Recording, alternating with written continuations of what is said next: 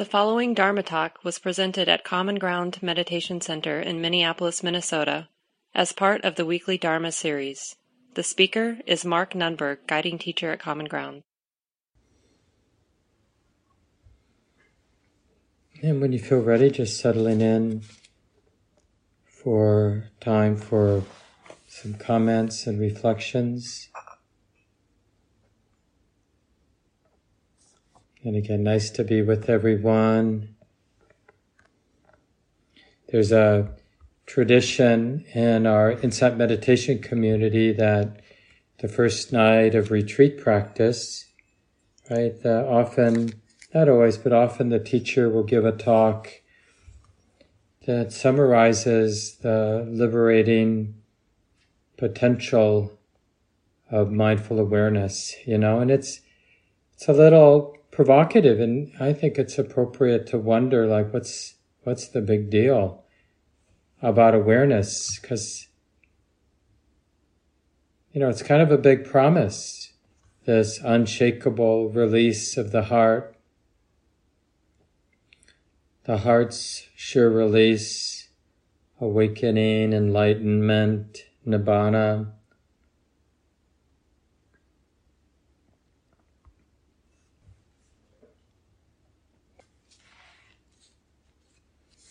So what is the big deal about awareness? And the real answer is, well, let's check it out, for ourselves, so that I'm not dependent on what the Buddha said about it or what my teacher said about it. But I know for myself, from observing my own experience, my own mind, what that quality that we call mindful awareness, recognizing the present moment, what that does. And that famous talk the Buddha gave, the Satipatthana Sutta, the discourse on the foundations of mindfulness is usually how it's translated. And right at the beginning, what they say, what this discourse says is, this is the direct path for the purification of beings, for the overcoming of sorrow and lamentation, for the disappearance of pain and distress, for the attainment of the right method, and for the realization of unbinding, awakening. In other words, the 4 foundations of mindfulness.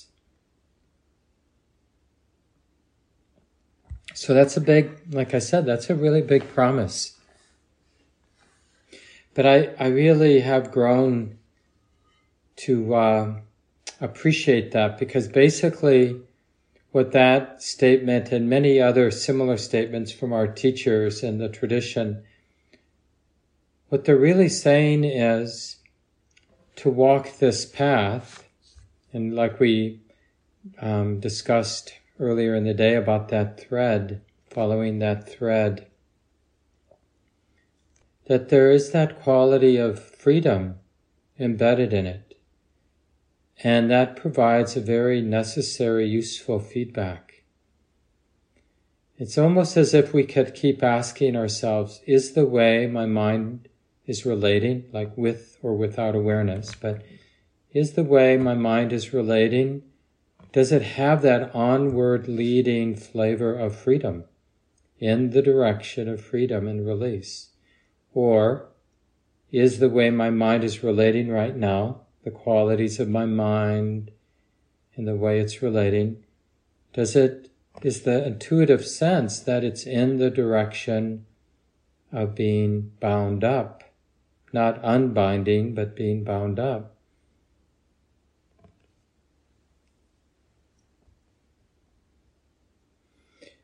One of the first tastes of that freedom, so it's kind of what I'd like to talk about tonight, and more as an open question, is awareness liberating? Is the awareness of things as they are right now in any moment, like this moment for any of us, is the heart being awake, being aware, does that have the flavor of liberation? And of course, you or I could check that out in any moment, like this moment, right? So we're not, this is from Ajahn Sumedho, we're not looking for something somewhere, but opening to the way it is here and now. So we're not looking for a different moment. This moment will do.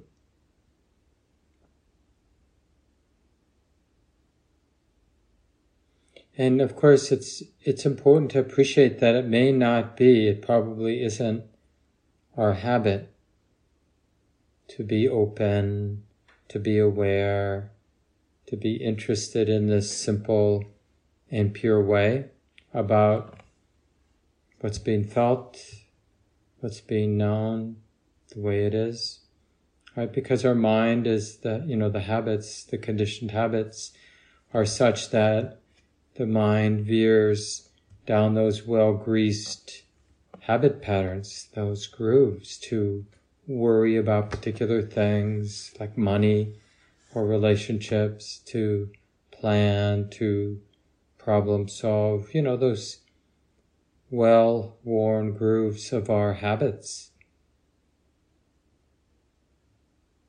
So we bring this, we cultivate this intention to be present even before we really know what that is. But we have some sense, of the difference between being lost in thought and not being lost in thought. And then we use that natural, organic feedback, that being present, there's something inherently free in being present. Because when we're present with conditions, open to the conditions of the present moment as they are, then we're, for sure, in that moment, we're free of trying to make the conditions of the present moment different. Because there's that, opening is different than manipulating or resisting or fighting.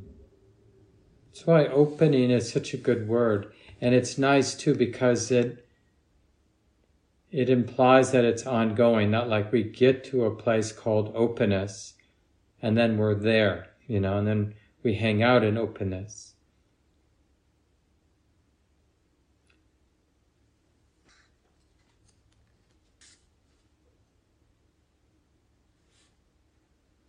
And then the question is, when the heart opens, does happiness follow?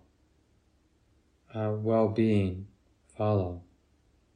And again, it's really important to feel empowered that we can check that out for ourselves. What is the effect of being open?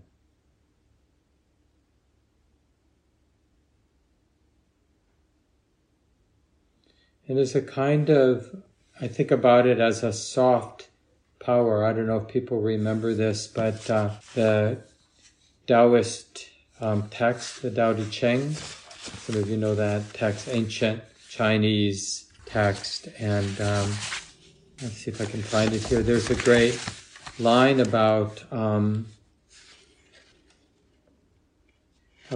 water being the softest thing, being able to dissolve the hardest thing.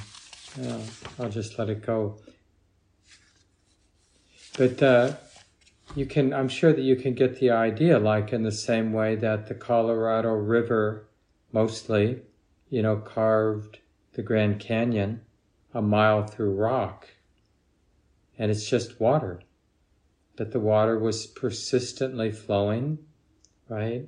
And dissolving the stone, little by little, drop by drop. Something soft can have a very profound effect. And we have that same sense about present moment awareness, that opening to the conditions, that recognition, like right now we can recognize hearing Mark talk is like this. feeling the body sitting just like this, feeling the sensations in the head, feeling the sensations of the sits bones is like this. And when we actually align with that opening and that allowing of the conditions to be the way they are, we necessarily abandon the deep habit of fixing. The mind has this habit of wanting to fix, in a sense, fix a position for itself. We do that with fixed views, opinions that we're attached to. But we do that in any number of ways. That attachment to views, that attachment to our opinions, our attachments to our desires, our attachments to our ideas about ourselves and who we want to be, who we want to become. And all of those habits have a way of ossifying or congealing or fixing something. It just at least gives that appearance of something fixed, something established. And of course, that creates all kinds of friction, all kinds of problems. Because everything, nature, right, is inherently a movement. It's an activity. And so when the mind, the thinking mind, establishes itself, even something seemingly wholesome, I want to be free. I want to be aware. And we establish ourselves in that fixed way, then all of a sudden that mind, that fixed mind, the mind that's identified with the idea I want to be free, now I'm threatened by tension, right? It's like, oh, tension, I want to be free. And there's a problem. And we feel that problem because we've created, in a sense, the mind creates a reality that is a hell realm. So awareness practice is abandoning all of those realms that the mind, the thinking mind, constructs, and just aligning with nature, the ebb and flow of nature itself. We're basically ceasing any construction that opposes the way it is, that's in conflict with the way it is. And the way we do that is we keep the way it is in mind. The Buddha sums this up: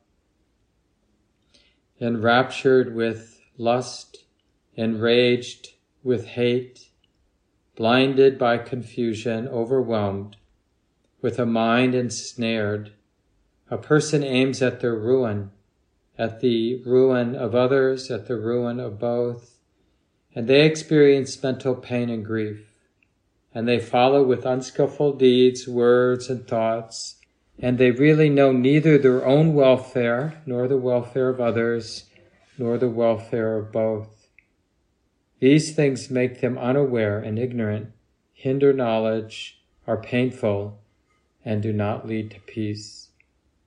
Now, knowing the way our world is, and I don't mean just the world out there, but even within our own mind, in our own families, that should probably sound familiar.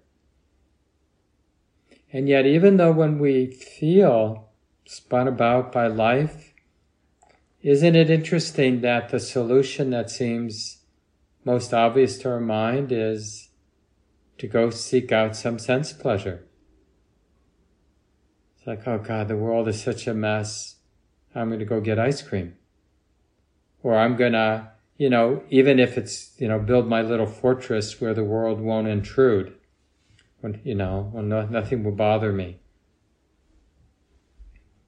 We keep kind of seeking the resolution of the pain, of the distress, in ways that are really causing the pain and the distress. This is from Ajahn Sumedho, this one of my teachers and one of our great elders in our Western Buddhist tradition. And he writes in his book, The Mind and the Way, the paradox of it all is that freedom to follow one's impulses and desires doesn't seem to really bring freedom. So, there's more to this I'll read, but let's just ask. What has our own experience taught us? Does following my impulse, like even when you're sitting, like those of you at the retreat center and some of you online, you're doing more sitting this weekend, and we might have the impulse to move our body because the body's uncomfortable. And then it's just really good. Honestly, it does feel good when you move, when you want to move. But then it sets up that doesn't end, right? There may be a little bit of gratification when you stretch your leg out, but then it wants more. It doesn't end when we move the body. Or we want to think about something. We're sitting and we're with our bodily sensations and the sounds in the room and being present with conditions as they are. And then some problem in our life shows up in our mind and we want to solve it. We want to think it through. And we think, that's what the mind wants to do. Why not? But then when the mind, after a while, problem solving that problem, then it wants to solve more problems. And then we start to feel like the mind is desperate for problems to solve because it doesn't want to just be, it wants to solve problems. It's like a hungry monster. You got to keep feeding it things to worry about, problems to solve, fantasies to fantasize about. And it's like basically saying, if you don't give me what I want, I'm going to eat you up. And we believe it. So it's kind of the deal with the devil. And that's really what this passage from Ajahn Sumedho is saying. The paradox of it all is that freedom to follow one's impulses and desires doesn't seem to really bring freedom. And please check that out. See for yourself. Then he writes, this is how I see it from my own experience in life. I found that while I thought I was free to follow my desires, I ended up feeling very confused and enslaved by desires. The sort of extreme example of this is, maybe not these days, but maybe when we were younger, and some of you are younger, we just kind of had these all-out parties where we just allowed the mind and body to pursue any desire that it wanted. Drink? Sure, I'll drink. Drugs? Sure. Sex? Sure. Whatever. Media, this, that. Or we do it, one of the places we act this out sometimes is just the internet.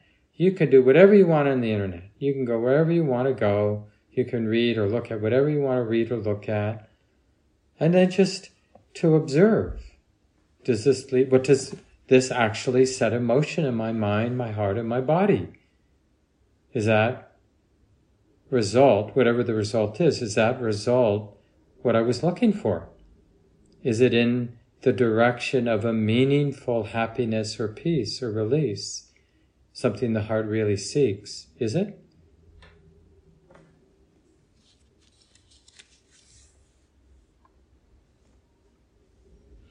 And the reason why awareness practice is challenging isn't that it's hard. It's not our habit, for sure, but it's not complicated.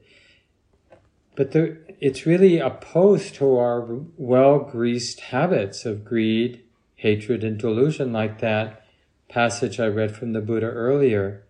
Enraptured by lust, enraged with hate, deluded by confusion, overwhelmed with a mind ensnared, a person aims at the ruin of others, at the ruin of both. So this is the nature of the mind, right? Suffering may be optional, but it's our habit to be relating to experience and to be relating to our thoughts about experience in ways that are entangling and heavy, Like the mind gets ensnared, it gets entangled with its greed and its aversion. And then because that's stressful, we want, from this egoic or self-centered point of view, we want relief. It's totally appropriate. But in the desire for relief, we only know one thing: to do more of what got us there to begin with. Pursuing our desires and acting out our hate, trying to get rid of what we want to get rid of. And we just get more and more entangled. In the Buddhist tradition, they use an image, it's called a monkey trap. And it's told in different ways. But, one version of the story is the person who's trying to catch a monkey, they put some tar down and the monkey steps in it, and it can't get its foot. So it puts its other foot down in the tar to lift the one up that's stuck. Now both feet are stuck.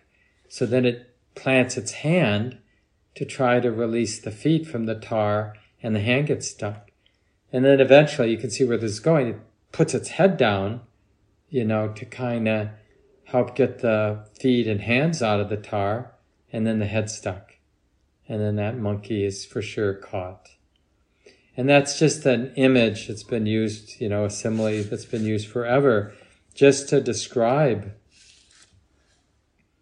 how when we get entangled in the ways that our mind gets entangled, we tend to seek the disentangling in ways that just lead to more entanglement. And this is where mindfulness comes in.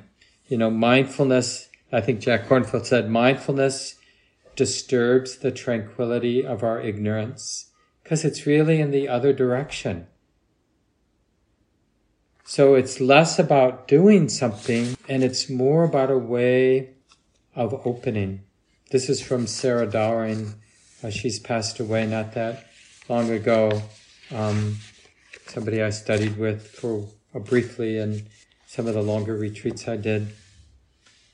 This is an article she wrote about loving kindness and hatred. To turn to the present and accept the unacceptable actually turns out to be a relief. If you've ever done this, you know what I mean. It means there is no need to struggle anymore. A burden lifts that we hadn't even known we were carrying. Things are the way that they are. We accept them because they are a fact. It is the only realistic thing to do. And so we move on with life. To turn to the present and accept the unacceptable actually turns out to be a relief. Because in that moment, we're no longer running from what's already here. Where are we going to go? So we have a painful thought. This is very common in the quietude of a retreat setting. I'm sure some of you who are at the retreat center, or maybe some of you at home who have a quiet setting today, different painful thoughts and memories, experiences can come up. Whatever it might be about, doesn't really matter. Our heart is vulnerable to any unresolved pain, and I'm guessing all of us have unresolved pain.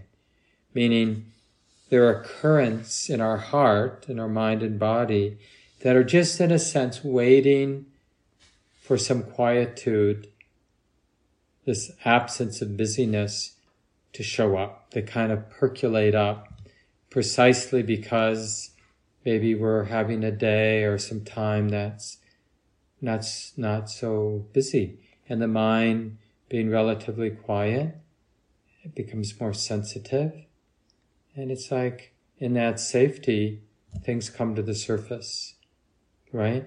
And if we learn to turn and learn how, we may not know how initially, but maybe with practice we learn how to accept what initially appears to be unacceptable. Initially the habits are screaming, run or kill. Don't feel, don't open, Don't allow, deny, fight, kill, hide, pretend it ain't so. And you'll see, the more you practice, the more you'll have this other instinct. When something arises that appears, this is too much. I can't feel this. This is the last thing I want to feel. This is going to kill me if I feel it, right? Now, with practice, the mind gets interested. Is that so? It's not arrogant. Oh, you can open to this, right? Because in that moment, we may not. We may not have enough safety, enough stability of awareness, enough confidence to open to it. But the mind will show some curiosity. Really? And we might, orbit around the pain, so not really go right into the middle. We may not have enough safety or confidence to really open. But we just, like we're doing walking practice, or we're sitting and maybe we're with our breath or with some other object here in the present moment. But we just know that painful place is over there. That memory, that image, or whatever it might be, that is kind of the symbol of something that's alive and wormy and in a way asking for attention, but we're not so sure. And we can orbit it, we can touch into it and then back away from it. Or we can turn away completely knowing that it's there, but knowing that we're not going to open to it now.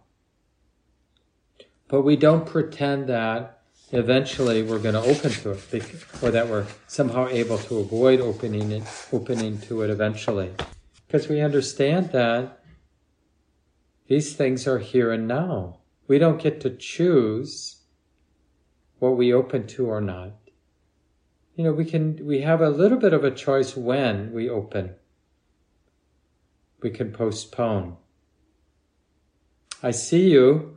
I know you're there. Like, how many of us probably, even right now, we know there are these places in our lives of unresolved pain, unresolved longing, loneliness, whatever it might be, these wounds.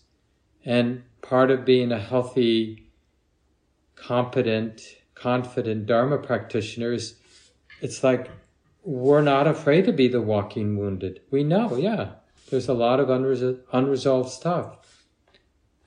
And in the process of living my life and in the process of doing my daily sit and going on retreats, some of these wounds, some of these unresolved places of unresolved pain will announce themselves or show up into the forefront.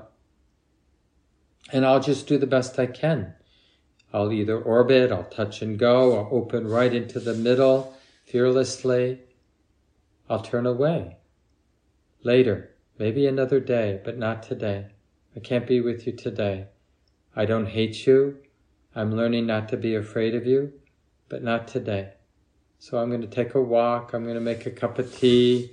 I'm going to really use my meditation anchor of the breath or sound or something so that you stay in the periphery and other aspects of the present moment are invited into the center.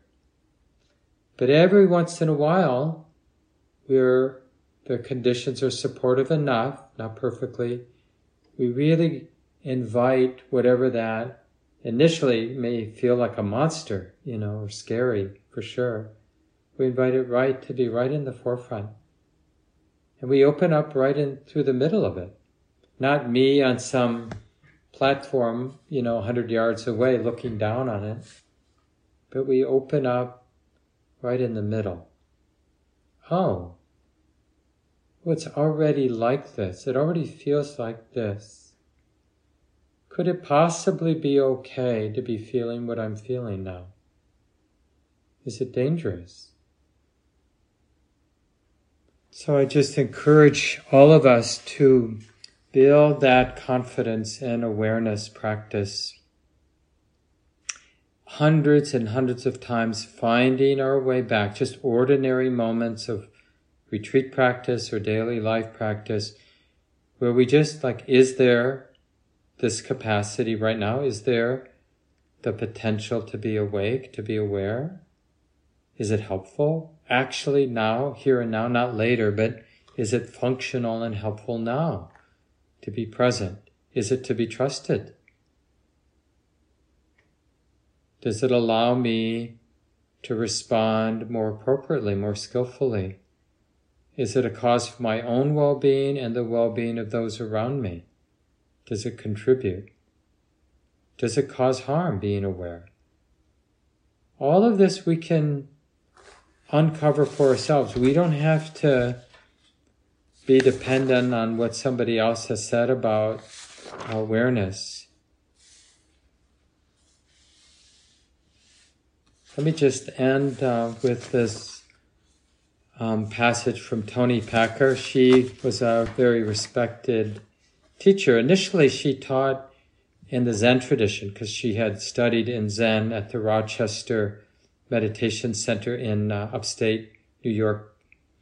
But eventually, when she had become a teacher, she didn't like being constrained by Zen or even, Buddhism. And I think eventually, near the end of her life, she would just call herself an awareness teacher or something like that. I forget exactly how she phrased it. And I think the center or the retreat center she founded, Springwater, is still in existence in upstate New York. But there's a couple of wonderful books. One of them is Awareness, Unmasking the Self. Oh no, that was an article. I forget the name of one of her books. But you could just look for Toni Packer. Or go to the springwatercenter.org is the name, and they have some of her teachings there. But this was an article in Tricycle on awareness that Toni wrote. Awareness cannot be taught, and when it is present, it has no context. All contexts are created by thought and are therefore corruptible by thought. Awareness simply throws light on what is, without any separation whatsoever. Awareness, insight, enlightenment, wholeness, whatever words one might pick to label what cannot be caught in words, is not the effect of a cause. Activity does not destroy it. Sitting does not create it. It isn't a product of anything. No technique, method, environment, tradition, posture, activity or non-activity can create it. It is there, uncreated, freely functioning in wisdom and love. When self-centered conditioning is clearly revealed in all of its grossness and subtleness and diffused in the light of understanding. And for me, that's a really beautiful description of the soft power of awareness, how it does dissolve all the hardness, all the constriction that wrong understanding projects onto the moment. Anyway, it's really nice to be with everyone tonight, and I wish you a peaceful weekend of practice. For those of you at home, it will be what it will be, practicing on your own. Shelley will be available tomorrow night for those of you here on Zoom, 7 to 8, same as tonight. And Shelley will also meet with all of you at the retreat center for your afternoon practice check-in at the sit at 4 and then the check-in at 4:30. Hope to see you all down the road. Wishing you a good night of practice. This talk, like all programs at Common Ground, is offered freely in the spirit of generosity. To learn more about Common Ground and its programs, or if you would like to donate, please visit our website, www.commongroundmeditation.org. Thank you for listening. To learn how you can support the teachers and Dharma Seed, please visit dharmaseed.org/donate.